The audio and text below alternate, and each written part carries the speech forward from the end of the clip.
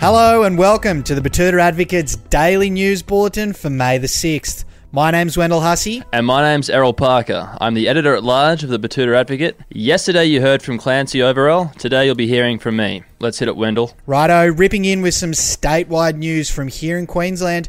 And police urge men taking cartons of beer over to their mates' places to stop taking the piss. This comes after the loosening of the social distancing restrictions last week.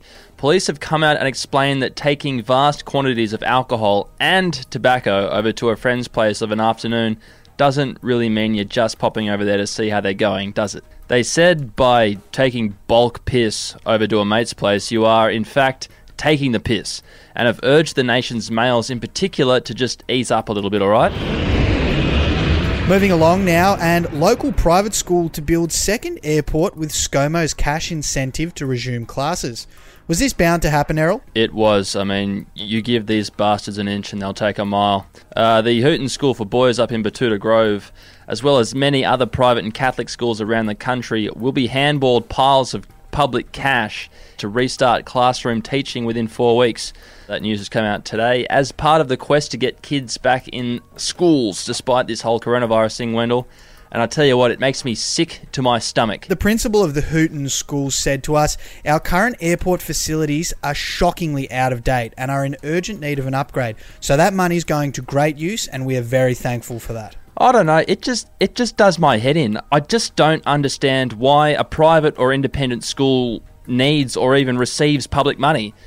If you know the answer to that, please email me at errol@thebetootaadvocate.com.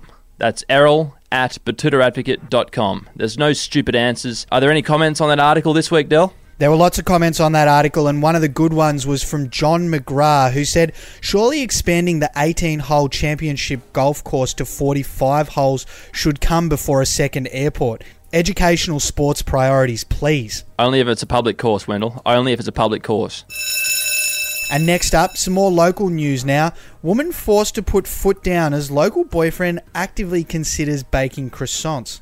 Yes, from what I've been led to believe, this local woman has done what many women have done before her and come home to find her live-in boyfriend planning to do something stupid. And it wasn't something stupid like trying to kick the football through a doorway or anything like that. He was trying to make croissants, of all things. I don't get the croissants thing. Have you ever wanted to make croissants, Errol? No, every time I've had an urge to eat a croissant, Wendell, I've gone down the steps of my beautiful Art Deco apartment block, walked down the road to the cafe, picked up a croissant, and eaten it in the comfort of my own living room like a pig. Jam, crumbs, butter everywhere. Sounds divine, and I reckon there is plenty better ways to waste your time than trying to make croissants at home. But we do seem to be hearing different stories of stir craziness every day, and I don't think it's going to be finishing up anytime soon. But we're finishing up sometime soon, so we'll wrap up with today's quote of the day, which comes from Albury councillor David Thurley. He said this about the Melbourne Storm isolating in his town: "One breach and you're all out. I don't want any player getting a fine or suspension or sent back home for being a naughty boy. One breach and you're all gone." Well, David, just letting you know, these aren't Victorian leg tennis athletes. These are gladiators. Warriors. There's bound to be at least one suspension or one fine, and someone's bound to be naughty. And if you kick them out, I will come and kick you out, David.